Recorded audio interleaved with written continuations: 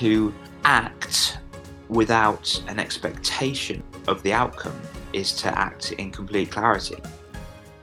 Hello and welcome to episode 33 of the Mental Sweet Spot podcast, where we share stories, tips, and advice to help softball coaches develop mentally tough teams.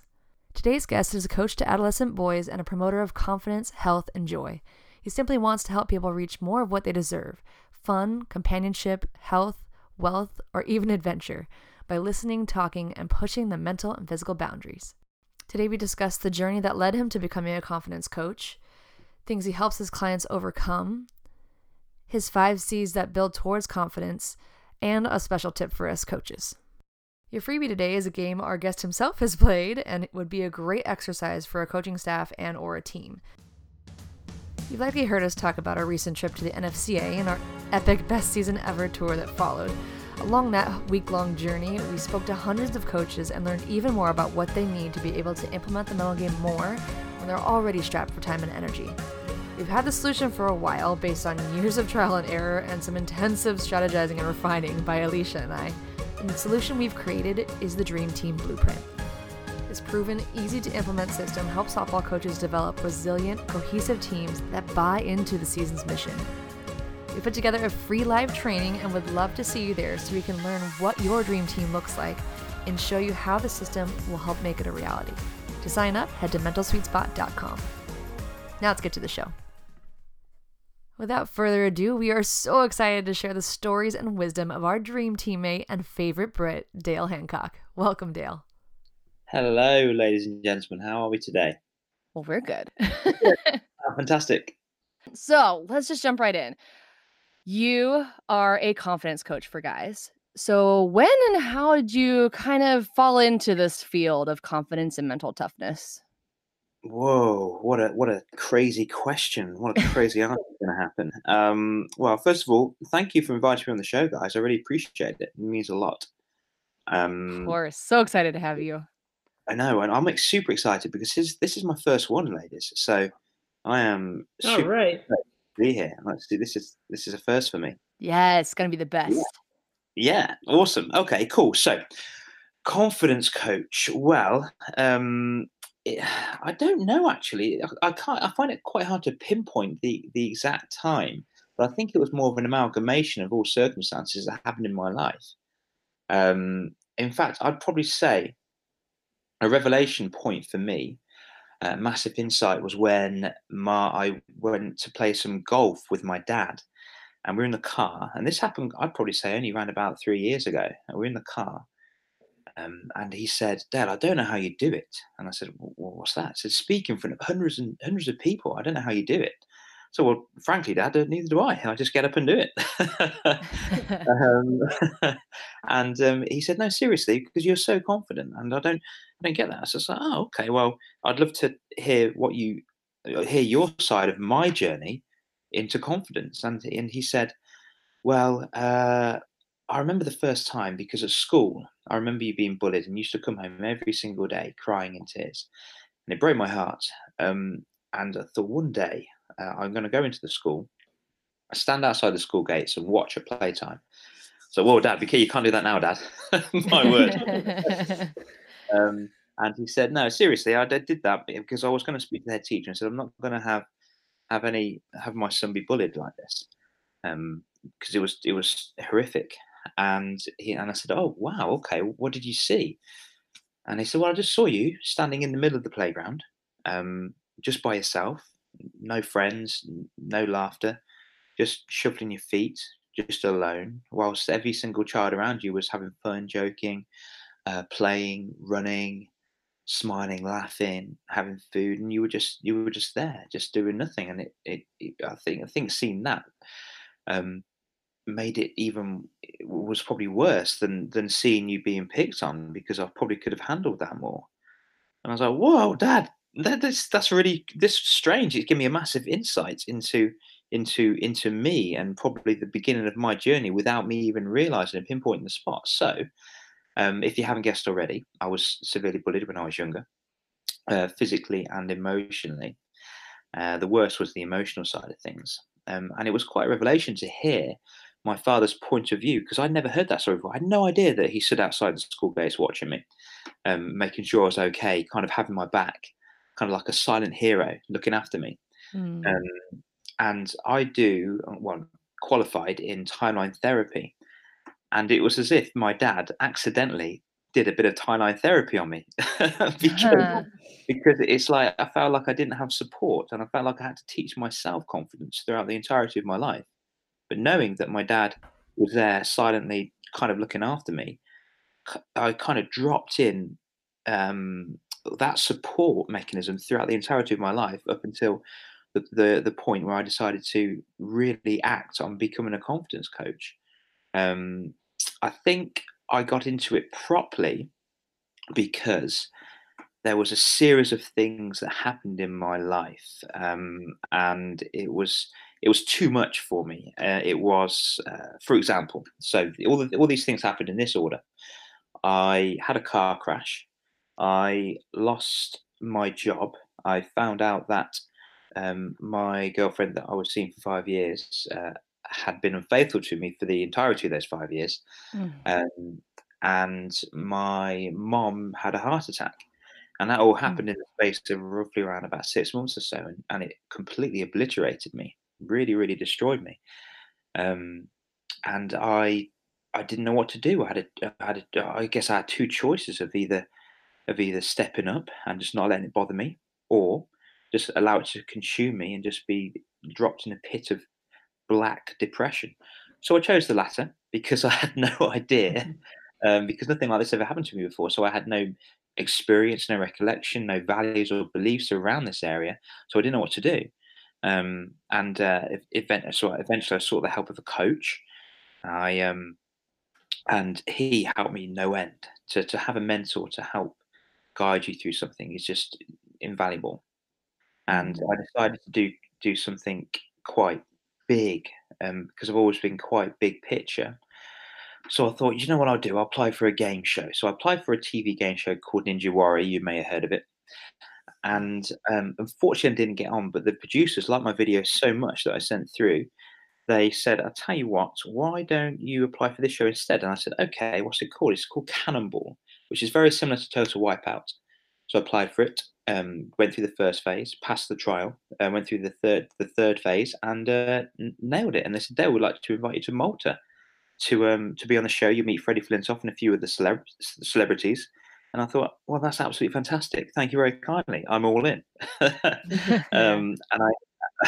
And I had three intentions for the show: to meet an array of new people, to have a ridiculous amount of fun, and to win. And it was really bizarre. I'm a master of NLP, qualified in CBT, and it was almost as if I anchored me opening the doors to the. Well, I didn't open the doors. I would have been in a lot of trouble. When the plane landed, I walked through the doors to Malta, and I. Um, it was if it was like a fresh start. It was like a Mm. massive refresh, and it was crazy. And I had a ridiculous amount of fun.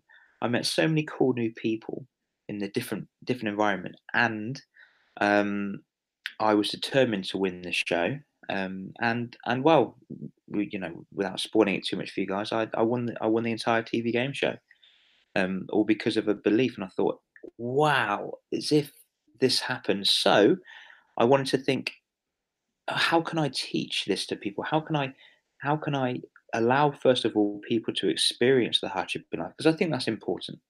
But what mechanisms can I give them, or tools can I provide to them that will help them get out of the depression, get away from the anxiety, to move or block the stress, to help them become better versions of themselves, in the long run at a quicker time. So I decided to magically, beautifully transform into a confidence coach, because I believe that's the one thing that helped me, and I believe it's the one thing that's helped the majority, if not all, of my clients become better versions of themselves. So yeah, that's kind of me in a massive nutshell. Oh, so good. I love that story. I've heard part of the story couple times now, and it still gets me every time. Ah, I'm so cheers. proud that you could do that cannonball into that tiny little circle that was floating everywhere. Yeah. Because It was cool. it encompassed so much. It was so cool. And for Yeah, you it was all listeners, don't worry, go to the webpage. I'll include those videos. by all means. Well, awesome. So you come on this journey, and I feel like this is your calling, like getting to know you, especially over the past couple of weeks. Like, this is for sure where you are meant to be. What are some things that you've seen your clients or anyone you've talked to struggle with that you really feel that calling to help? That's a really good question. A lot of the times it's being consumed. They kind of consume themselves with other people's perceptions of them, and I find that mind-boggling now. I mean, back in the day, I can completely sympathise with them, but now it's as if, oh, well, that's another person's perceptions of you. You don't have to take on that perception.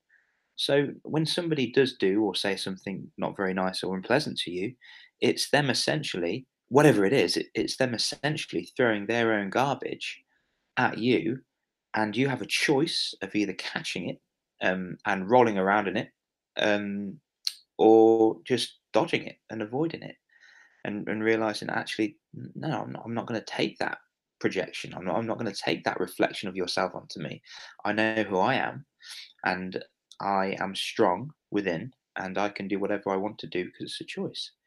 So I believe it's that a step away from that would be a growth in their self worth and their self concept, which I think is really really important. Which to answer your question, Mel, is quite low in people these days because unfortunately we are quite social creatures. Well, not unfortunately, social creatures in regard to valuing other people's opinion of ourselves, which Mhm. unfortunately forms our own identity. Which means that, oh, okay, so this person said this nice thing about my hair, so that means I'm going to make sure my hair's perfect every single time. And heaven forbid it shouldn't be. I mean, if it is out of shape, then oh my gosh, my whole morning, my whole day is going to be completely messed up. So it's having the self worth and the self concept within to know your own identity, to know your own strengths, and to realize your weaknesses, and know that these weaknesses are there for you for a purpose to work on. Love that. Yeah, Dale, I want to go back to something that you had said. You talked about choices. yeah, And I know that's something that we talk about at Madawan all the time with our players too. Like every day you wake up, you have a choice on how you're going to approach the day. You know, you have a choice how you're going to react to the umpire. You're going to, you have choices that you face every single day. And I yeah. know sometimes, especially for younger kids, it's a very difficult thing for them to maybe take ownership of that choice. So, what are some of the things that you talk about with your clients when it comes to something like that? Okay, so there's something that I help my clients out in regards to them moving through the door of fear. Mm. I call it. So it's kind of like a door of fear, and I use my own story in regards to when I jumped out of a plane, um, and how I've never experienced jumping out of a plane before. It's kind of a big step. I mean, I've never been in a plane with a door opens before, let alone jumping out of one. So I Not go many down. people do, Dale. Not many people do. But 2 out of 3 here have. Yes, I am the Oh, lone scaredy cat. we should say do a tandem skydive together at some point. Yes. It's on the cards. So what I say to my clients is, I go through the 5 C's. So number one is can't. So whenever they hear the word can't, and I'm talking self-talk, so when they say the word can't to themselves, um, threaded, beautifully disguised and hidden throughout the word can't is the phrase "I won't." When everyone says the word "Oh, no, I can't do that," "Oh, I can't juggle," I can't juggle.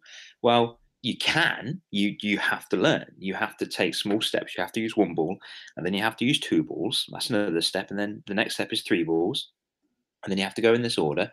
Then you stand against a wall, and etc. So the skill builds up. Um, and whenever they hear the word can't, well, they say, I can't do that. So it's more like I won't learn. I won't do this. So if there's something that is in my client's way or a child's way, for example, a choice that could be really empowering for them, they feel like, oh, I can't do that. So, well, I actually say, well, why won't you do that? Oh, I can't do it. Well, actually, why won't you do that? Because you can do that, but why won't you? And then we discuss the fear, that everything threaded around that. Um, and then I move on to the next C and talk about courage. Now, I believe that courage is an unbeknownst skill to somebody. I believe it's an act of doing something without knowing how to do it and what the outcome's going to be. So to have that courage, first of all, and it's almost as if courage is a guess. You don't know what's going to happen, but you're so confident within yourself. You're so content within yourself. It doesn't matter if you fail. It doesn't matter if you make a mistake. Um, and then we move towards how a mistake is actually not a mistake; it's a learning. And the most successful people in the world are the biggest failures and had made the most mistakes. Um, and the third C, we talk about consistency. So if it was a certain choice in softball or something like that, and they make a mistake the first time, well, it's just like, okay, let's consistently go through this action. Let's consistently make that choice. Um, and we'll see where we end up, and we see how we work through that, and then that gradually moves towards clarity. And then so you get more clarity, you get more clear on your vision, you get more clear on the expected outcome of what's going to happen. And then it moves towards competence. And when you it becomes second nature, so it almost becomes unconscious competence. So you don't really realize you're doing it. It's like riding a bike or driving a car. We never get to the end of the journey and recall every single step. We just think, oh my gosh, how did I get here? Oh my word, that went so fast. Um, and all of those five C's gradually build towards confidence. So that's one little tool that I use. So to go through that order again, the five C's are can't, courage, consistency, clarity, and competence, and they all lead to confidence. That is genius. I love this. And I love that everything is C's. We have C's too. Jen had C's. This is awesome. It's just the best letter. Yeah, you've got C's. You've got seven, right? Uh-huh. Oh, you're beating me. Nuts. I need to think of some more. I'm sure we could add some in. So when they're going through that progression, are there any C's that your kids or anybody you work with tend to get stuck on? Yes. Okay, so it's more the consistency because at this point, Mm, consistency is so tough because it really, really attacks their mental toughness. It really, really grinds away at them because they feel as if, oh, it's not working, then it moves on to giving up or quitting. Whereas the more that you do fail, the stronger the process, the neural connections happening inside your mind is going to be for you to carry out that certain skill or that certain decision. So it tends to be surprisingly, I mean, I assumed it was going to be the courage doing that one thing, but no, that borderline every single one of my clients goes through that, but it's the consistency, it's the repetition um, that they struggle with. Have you found the same thing with what you do, Mel, with that? yeah, now that you put it that way, that's for sure the same. I had a professor explain it to us, how our brain remembers the tough things better for whatever neurological reason that's above my head. I'm sure you can enlighten people more on that. But when you think about, like, okay, think about all your performances, how many bad ones can you remember? Okay. How many of the mess ups can you remember? But I think that is nature's way of making sure we remember to not do that again and figure out a way around it. Yeah. Oh my word! I absolutely completely agree. It's our old brain that's trying to serve us, protect us, to help us survive. Because when we were cavemen and cave women, if we went out in for a random walk in the environment and we saw some berries, and we eat the berries, then well, we're going and they're poisonous. We're going to die. So we that's going to affect our survival. Whereas if we go out and we have a nice swim and it was fun, we don't really need to remember that, because we're not going to die from that. We haven't got a potential to harm ourselves. So we have to really lock in those poisonous berries, or over there's a cave where the giant viperous snake lives. Yikes. Yeah. So we have to be aware of that, because it's going to help our survival. But little does our brain know that we don't have to do that anymore, especially when it comes to bullies at school, whether it comes to harsh comments from the competitors, whether even harsh comments from our parents. It's actually reframing it and realizing, do you know what? I'm going to use that as energy. I'm going to use that horrible phrase as energy to actually prove it to myself, not to them, but to myself, that I can actually do better next time. And if I don't, that's okay. I'm going to keep on striving for it, which boils down to my third C, consistency. Mm-hmm. Mm. Reframing is one of our favorite phrases, and things that we really talk about too. And I think it's so important to, you had mentioned it earlier, Dale, about stressing the learning opportunity, right? And Yeah. if you just can reframe, right, any type of even failure as a learning opportunity, and what lessons do you pull from that? Like you mentioned, very successful people have failed more often than probably not, and that's why they're successful. So reframing that is one thing that I think is so critical, especially in the sports world, but not necessarily the sports world, to make sure that they're really understanding it's a learning opportunity, and that's how they grow. Exactly. I completely agree. So I kind of want to turn the tables a little bit on you, Dale. Let's flip it back to you, specifically with the consistency piece. What were some ways that you found made it easier to get through? Like, I heard someone say, embrace the suck. like, honestly, like wanting those situations, because then at least in the back of your mind, like, well, at least this is gonna make me better. What's helped you personally that you now use with others? Yeah, well, to be honest, I get people that are very similar to me, or I ask clients to think of a role model for them, or a group of different friends that actually want to progress in that particular area, that they can surround themselves with. Because obviously, you must have heard of you are the five of the average you hang around. You are the average of the five people you hang around with the most. Mm-hmm. So it's about changing that around. And I know that's been completely overplayed, but it's so true. It's Mm-hmm. so true. And I've got a cool little test that I do, um, on a big blackboard activity that I've got, that proves that to be true. Embrace the suck is fantastic. I mean, I always think that I want people to find the failure. So it's almost they intentionally go out to fail, just so they know how it feels, and just to say that, "Oh, I feel really uncomfortable." So every single day, I say that you've got to make yourself feel uncomfortable, and you've got to choose one of three things: whether it's to fail, whether to learn something new, um, or to stretch your comfort zone by doing something completely different. And it's to completely, well, I call it find the fail. So you've got to find yourself. Uh, a kind of an area of your life, or an area of the game, where you know you're going to fail, and you just go ahead and do it anyway. So they kind of embrace it, if that makes sense. Oh, absolutely makes sense. I love that. Yeah. I And think it's also the same thing as, stepping outside of your comfort zone. It's another thing to hear. But I think you have to first step out of your comfort zone before you can learn to embrace the suck.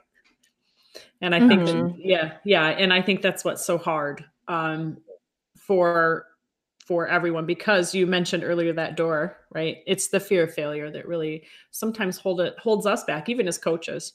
And I think I've recognized that for myself, that stepping outside of my comfort zone, as you witnessed, Dale, when we were together, is very difficult for me to do. But you helped me get through it, and you coached me through that. And I think it's just that you had mentioned that too. We are so concerned about what people are looking at and thinking about us, that we're not concerned about the message or what we're saying. And that is one of the biggest takeaways I think I had personally when working with you, that specific day when we were filming in Indianapolis. Yes. I loved that. That was, and I got a massive takeaway from that. So So don't turn into a director mode when I was behind the camera, but turn into kind of just coach mode and Mhm. just go through it. It's funny that you talk about that moving out of our comfort zone into what I like to call it our stretch zone. Mhm. Um, so literally yesterday, me and three friends who are all coaches as well, um, we thought it would be a good idea. We went to a Ninja Warrior gym in Stoke, and we thought it'd be a good idea to play Yes, which is kind of like the Yes theory. It's a game whereby we have to do something that we don't really want to do, and it's to feel the uncomfort. So this may help in regards to stepping out of the comfort zone to find parts of your life or an activity which you're very uncomfortable with. And I'm going to give you four examples because this is exactly what we did. So I had one friend. I said, "Okay, so here's your task. You have to." We're in the middle of the town centre, so we're having a nice coffee, and I said, "You have to find somebody and ask for a Christmas hug and say Merry Christmas." And because this guy doesn't really like human contact, he feels quite awkward, and that was a big deal to him. And it was in a nice, safe environment, so everything's okay. He's good. Another friend had to ask somebody for a seat, take a sit down, and speak about what their meaning of Christmas was. And another friend had to get a group of people to sing Jingle Bells with him. And my job was to speak to. Oh, in fact, no, my job was to stand on a market stall and sell cars to people. Because I've got a thing for selling. I'm not a. I get. I'll be open with you. I get a little bit um, uh, nervous, let's say, of selling, and selling to people is completely out of my comfort zone. So I had to sell three cards for £1, and eventually I got told to leave. As I was being too loud, and as I did, a lady bought one from me. So I thought, oh yay, fantastic! The yes game has passed for me. And the only reason why we did that for was because we wanted to push and extend our comfort zone. Because I think every single time we do go into our stretch zone, it's completely okay and necessary to go back into our comfort zone. But as we do, our comfort zone grows slightly. So that next task will be a lot more easier next time. We had a great conversation afterwards of how it completely stretched us. So those are the similar activities, pretty much like that. I mean, we were just playing around as coaches, but we've got a lot of value from it. That's great. And I love that activity because I think as a coach, I'm preaching that all the time to my players and Yeah, help them with that. But it's harder for me to kind of take a step back and even focus on that. So I focus on personal development maybe as a coach from learning new drills and going to conferences and listening to other things. But when it comes to those actual steps, it's hard for me. So just to kind of set up the situation that we were talking about is all we were doing was filming, right? So it's spotlights on me and I'm talking to the camera, and that's all I have to do. And like you, Dale, I feel very comfortable standing up in front of many, many people and talking, no problem. But put me in that situation and it's very difficult. And I can't really put my finger on why it's difficult, but I knew I had to do it. yeah, And I think with the help of you and Jen kind of coaching me through that, I was able to get through it and would feel more comfortable the next time I did it, because it's like you learn to push through those uncomfortable feelings. And I think as a coach, and other coaches probably don't do enough of that self-reflection and pushing themselves out of their comfort zone as well, because I've experienced that time and time again. And I know how important it is for my personal growth, which in turn helps my kids even more. So that was a struggle, but I was really glad that you guys made me do it at the end of the day. I'm really glad. I mean, the best sailor's not made on calm seas, right? Exactly. Mm. Yeah. I have two follow-up questions for you, Alicia. One, did you fail the first time? I wasn't there. So did you fail the first go with the Yeah. recording? Yes, I did. Well, I felt I did. And then they just basically kept telling me, stop being such a robot and stop trying to memorize the message. It's not about what you look like, and it's about how you say it and how you deliver it. And you need to become more personal in that situation. So I understood what they meant, but I absolutely did. So you didn't even fail the way you expected to fail. No. Like that's what happens to me all the time. Like now I would get good at like, okay, well, this is the ways I could mess up. And then I'd mess up a different way and just be like, nah. Yeah, But that's if you just exactly go what in, happened. right? You're like, this is even worse than I thought. Yeah, because I'm like, I said what I was supposed to say. And they're like, really? Like, that's not you. That's not who you are. And I was like, I know. At the end, I became me and genuine in what I was trying to deliver, which is ultimately what they were trying to get me to do. I love it. That was my second question, was how did they actually pull it out of you? And I think that was it. Mm-hmm. All right, DL, I got one more question for you too. Okay. Same idea, but different tangent. So for finding the fail, I think that is the best phrase I have heard in a while, because I think if you go in with the intention of messing up, like nothing surprises you. Yeah. Like, oh yeah, I knew that was coming. It just helps ease a lot of the anxiety around messing up. What would you say are some tips for like, our audience as coaches, but we also talk to a lot of parents and even just the kids themselves, for how in the heck do you find the fail? Because I feel like it's an awesome concept, but once you get into it, it'd be hard to like commit to. Yeah, it's completely okay. So it's almost as if you've got to turn on your okay button. As a parent, um, I mean, I don't want to preach this to parents because I don't have any children, but with all the parents that I've spoken to, um, to to to act without an expectation of the outcome, is to act in complete clarity. I think because you're when you let's face it. I mean, nobody knows the future. I mean, anxiety is living in the future. You're kind of guessing to a panic. You're guessing to a worry, and I believe worry is praying for something you don't want. And it's it sows excitement and sows expectation, but as long as we know who we are as we journey through, and we turn on our okay button and be like, ah, we failed. That's okay. Ding ding. That's okay. That's good. As long as parents can become a role model for that, and um, not live in the future, or kind of reside in resentment in the past. It's about being completely present in the now, and just be just be. So when they do, I don't know, it could be something at work, it could be something in the gym, it could be something to do with health, it could be something in sport. Um, and when they do fail, especially in front of their children, it's to completely laugh about it, and be a really strong role model in that respect. So it's to completely take the seriousness away from failing and be like, oh no, I just swung with my foot, missed the ball. My other foot landed on the ball and I went straight on my bum, and now I look like an idiot. Laugh, laugh, laugh. It's okay. What can I do next time? Well, I'll make sure I do this, this, and this. And it's about completely turning on your okay button to laugh at yourself.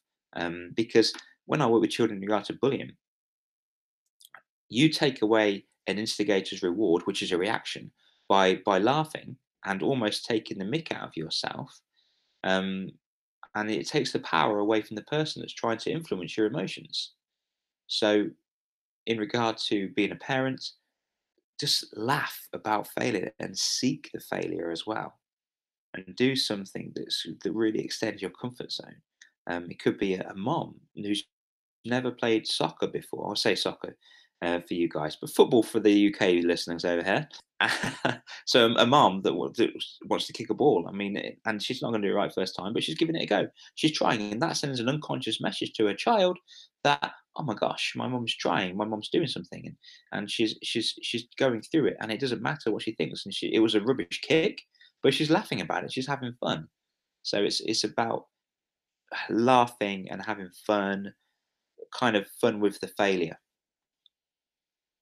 Oh man. Alicia, I'm trying to picture you doing this on the field when practice is going amok. It's a really, really good way to think about it. But yeah, again, self-reflection as a coach and how can I change or grow? I also could do that in the backyard with Taylor playing soccer, right? Mhm. Just, yep, basically being able to laugh through that. And, there have been a few occasions where something really crazy goes wrong and we just all laugh about it because you really have no choice. But in the moment, that's a very difficult decision to make. But we do have those decisions to make, right? That's the key part. And I think that that's what's so great about what Dale said. I love that because they're already beating themselves up. Then they look at us and they're like, ah, see, proof, I'm terrible. Mhm. And so it just Yeah. compounds the effect where really we're most likely just thinking, okay, what do I need to teach them next? Right, Yeah. because usually what they see is our reaction to their mistake. But internally, almost always, it might be something completely different, like you said. So they're going to read us. So being able to work through how we react to situations on the field, for example, is a really good lesson for sure. Yes, it's kind of the emotion you deliver as well, right? So Mhm. if a child was to fall over and hurt their knee, so on occasion, or often, should I say, they look up to find the parents, look for a reaction, and depending on the parent reaction, will depend on how the child acts, and that would be carried with them through the entirety of their lives. Um, and want to avoid pain, physical pain, or emotional pain. Um, Unbeknown to them that actually this pain is going to help them grow and become better and stronger. And I'm not suggesting go out there and physically hurt yourself. I'm just saying accidents do happen, don't they? So, Yeah. I mean, how often have you ran across the field and fallen over and scuffed your knee? I mean, laugh about it. I think sometimes when that happens, the emotional pain of embarrassment outweighs the pain of the physical.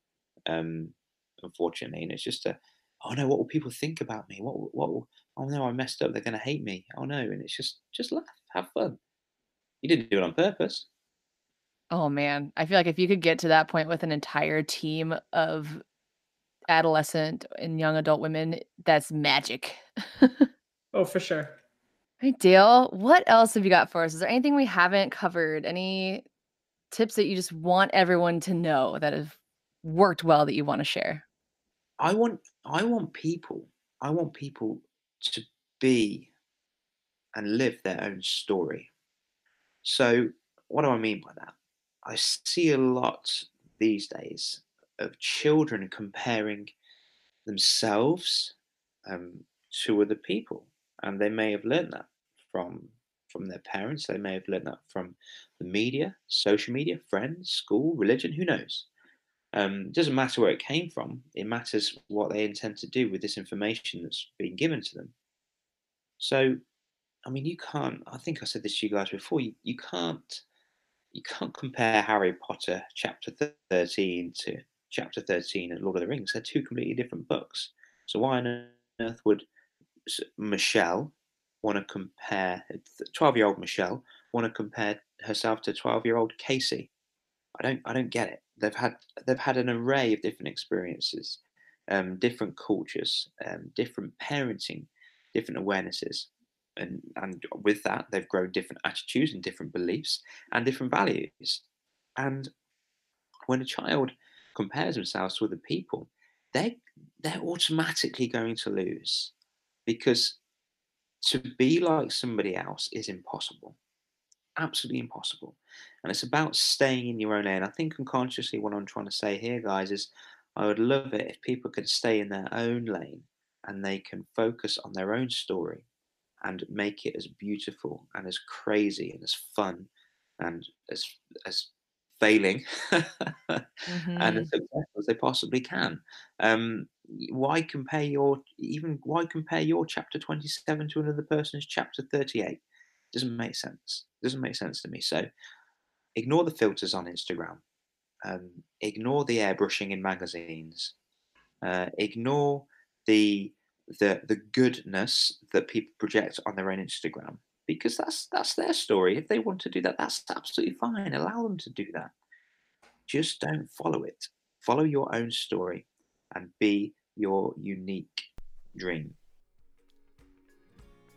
There were literally no more words to say after that awesome ending, so we will leave it there. If you would like to get the PDF for his Yes game, head to mentalsweetspot.com/episode 33. And if you'd like to hear from our final and most amazing founder of the Dream Team, come back next week and you'll get to meet her. Until then, have a good one.